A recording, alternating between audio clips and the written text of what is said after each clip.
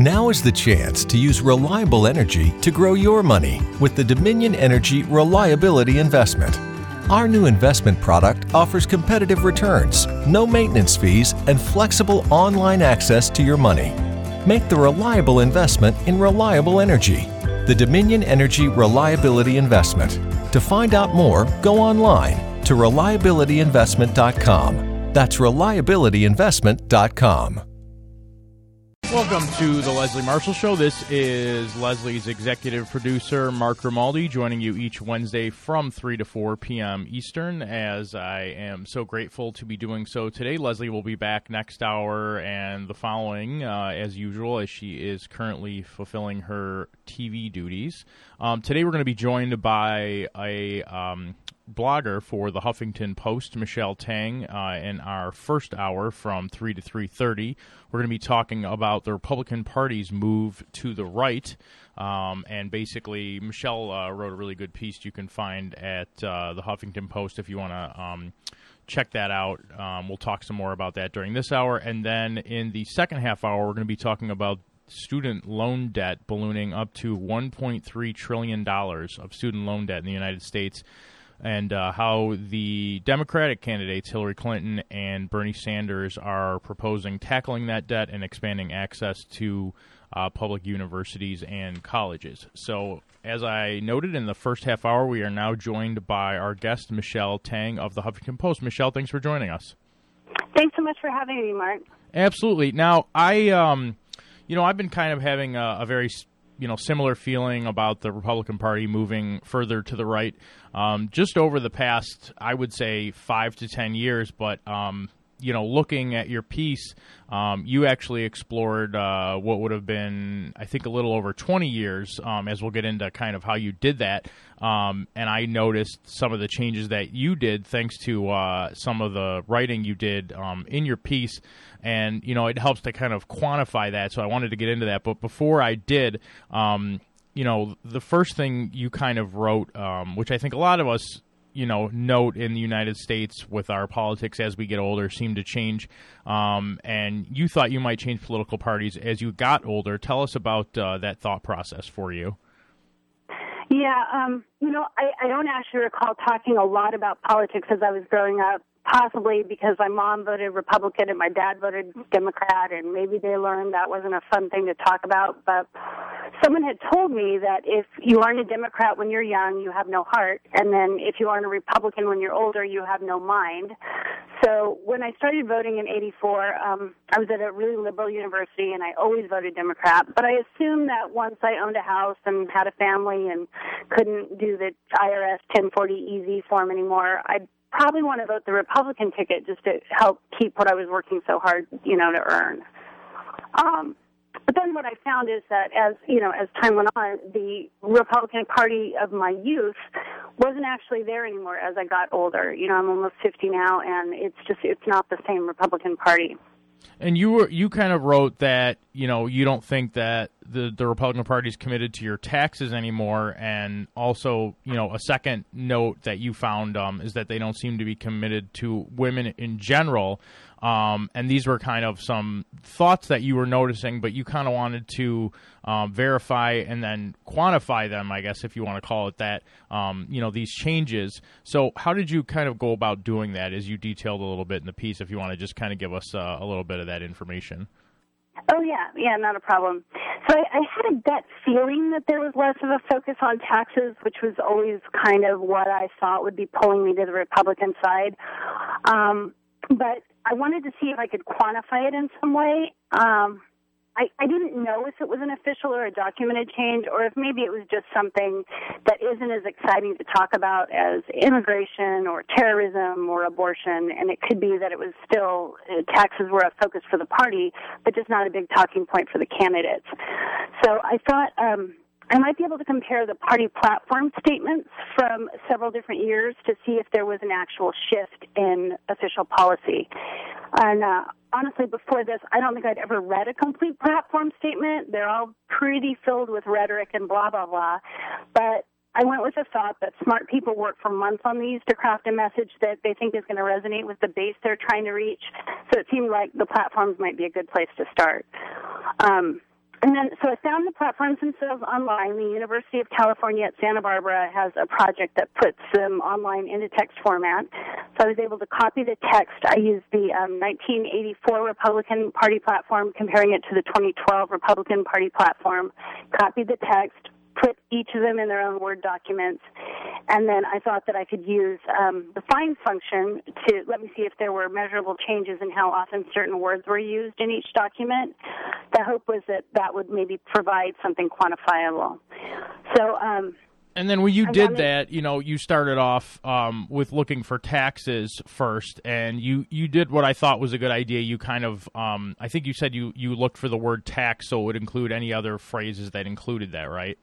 Yeah, I did tax because I thought it would get taxation and taxes, and it did. It did just fine. What I found, so when I searched on the word tax in the 84 Republican Party platform, I found that they had mentioned that word or a variation thereof 130 times, whereas in 2012 it was mentioned 97 times. And when I crunched those numbers, that showed a reduction of about 25% in mentions of the word tax. So at this point, I thought, well, I wonder if it's a universal issue. Maybe nobody talks about tax as much as they did anymore. So I pulled up the 84 and the 2012 Democratic platforms, ran them through the same process just to see if they showed a similar result. And what I found was that conversely, the 84 Democratic platform mentioned tax 62 times, but in 2012 it was actually mentioned 82 times. So there was an actual increase in the Democratic mentions of the word tax by 32%. So if going by that, and it is surprising if you think about it, because today's Republicans, talk very big on, the debt and, basically how we're going to handle that, yet they don't really talk about, and yet they want to cut, they want to cut taxes, but they also want to reduce the debt. So it's like, it's very interesting, especially if you think about the 2012 Republicans, which, a lot of them were left over from the 2010 wave of the Tea Partiers coming in who, their whole big thing is taxation without representation. They're supposed to be like the Tea Party. So I thought it was really interesting looking at that and looking at that platform, that's the kind of changes that you found. And then conversely, that the Democratic platform had an increase of almost a third talking about taxes. And I think it just goes to show that, what we hear in the media about, Republicans are, and not all the media, obviously, but you do hear, Republicans are, concerned about your taxes and saving you money, and,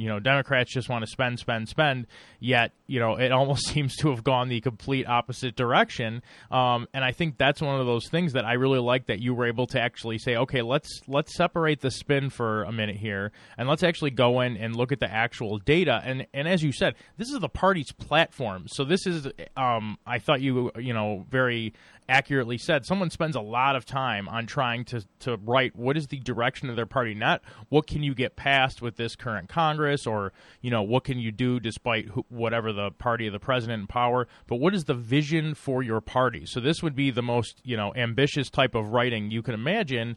And you see that type of change. I found it very surprising, I guess, even though I had my suspicions. But once I actually saw those numbers, it kind of verified, some changes that I felt that I heard coming out of the mouths and obviously out of the pens or computers or keyboards, I guess you would say, of Republicans. So after you found this, did that kind of surprise you, or did you just think like, okay, this is kind of what I suspected, and now I kind of have some hard evidence of it? Yeah, I mean, I think obviously whenever you're doing research, you're looking for a specific result, and I felt like it absolutely validated what I felt in my gut, that there just wasn't that much discussion anymore about taxes. And more than that, I felt like it had to be purposeful because, like you said, they pour over this, time and time again. If it was something I could find, honestly, fairly quickly when you start running through getting things loaded up and running through the data, if I can find it that quickly, they had to have thought about it. It had to have been a concept that they thought about. How much are we going to talk about taxes? Oh, absolutely, especially with what they, talk about, how they are supposedly making it such a focus of their party and trying to help the American people.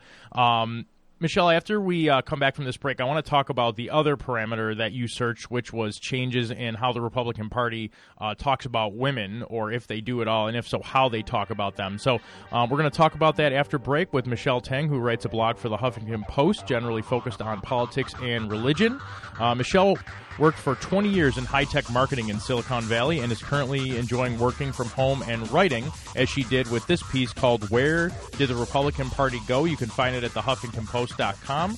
We'll be right back after this quick break. If you want to give us a call and talk with Michelle or myself about this and how you feel the Republican Party has changed over the past 20 years, you can do so at 888-6-LESLIE. That's 888-653-7543. This is Mark Grimaldi in for Leslie Marshall, and we'll be right back after this quick commercial break. Life, liberty, and the pursuit of truth. The Leslie Marshall Show. 888-6-LESLIE.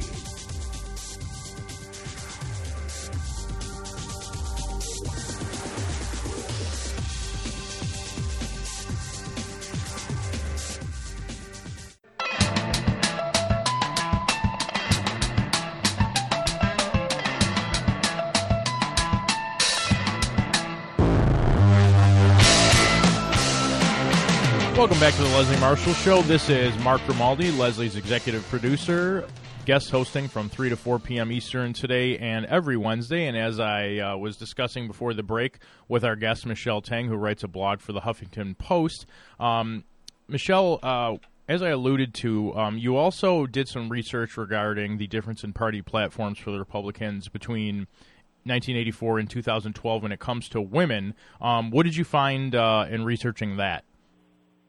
Yeah, I actually hadn't specifically walked in thinking that I would look at women, but when I was searching on tax, it was surprising to me that in '84 there was so much discussion about women in relation to tax. So at that point I started searching on the term women between the two platforms to see if there really was a huge mention in '84 and whether that was consistent in 2012. And what I found was there was actually a really significant shift in the way that the Republican Party mentioned and treated women between the two different party platforms. In '84, the Republican platform mentioned women 40 times, and in 2012, it mentioned women only 7 times, which was an 83% reduction. Wow. So at that point, I thought I'd also check the Democrats just to make sure that, again, women have made a fair amount of strides in the last 30 years, so it could be that it's just not as much of a focus.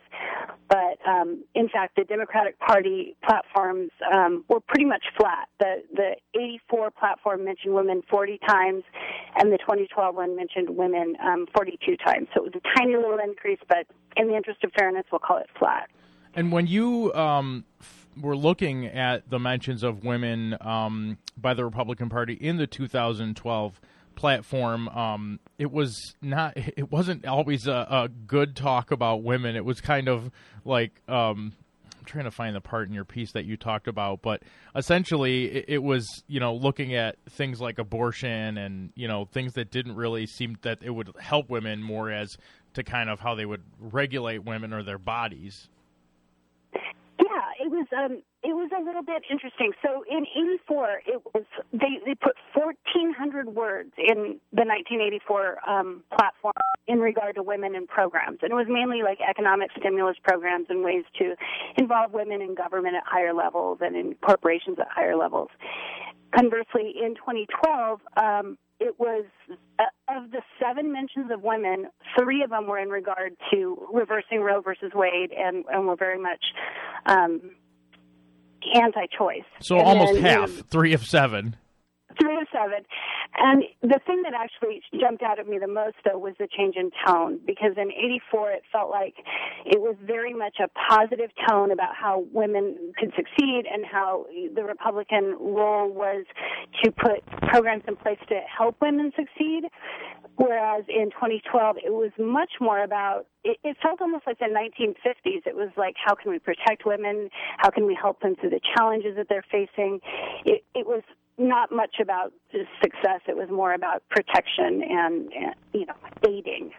I think very interesting finding and kind of verifies what I think a lot of us have suspected. I want to go to a caller, Wayne in Mexico, who says he was a Republican until 2000 when he changed to an independent. And Wayne, I wanted to bring you on and just kind of ask you, why did you make that change, and what do you think of some of the findings that Michelle and I have been discussing?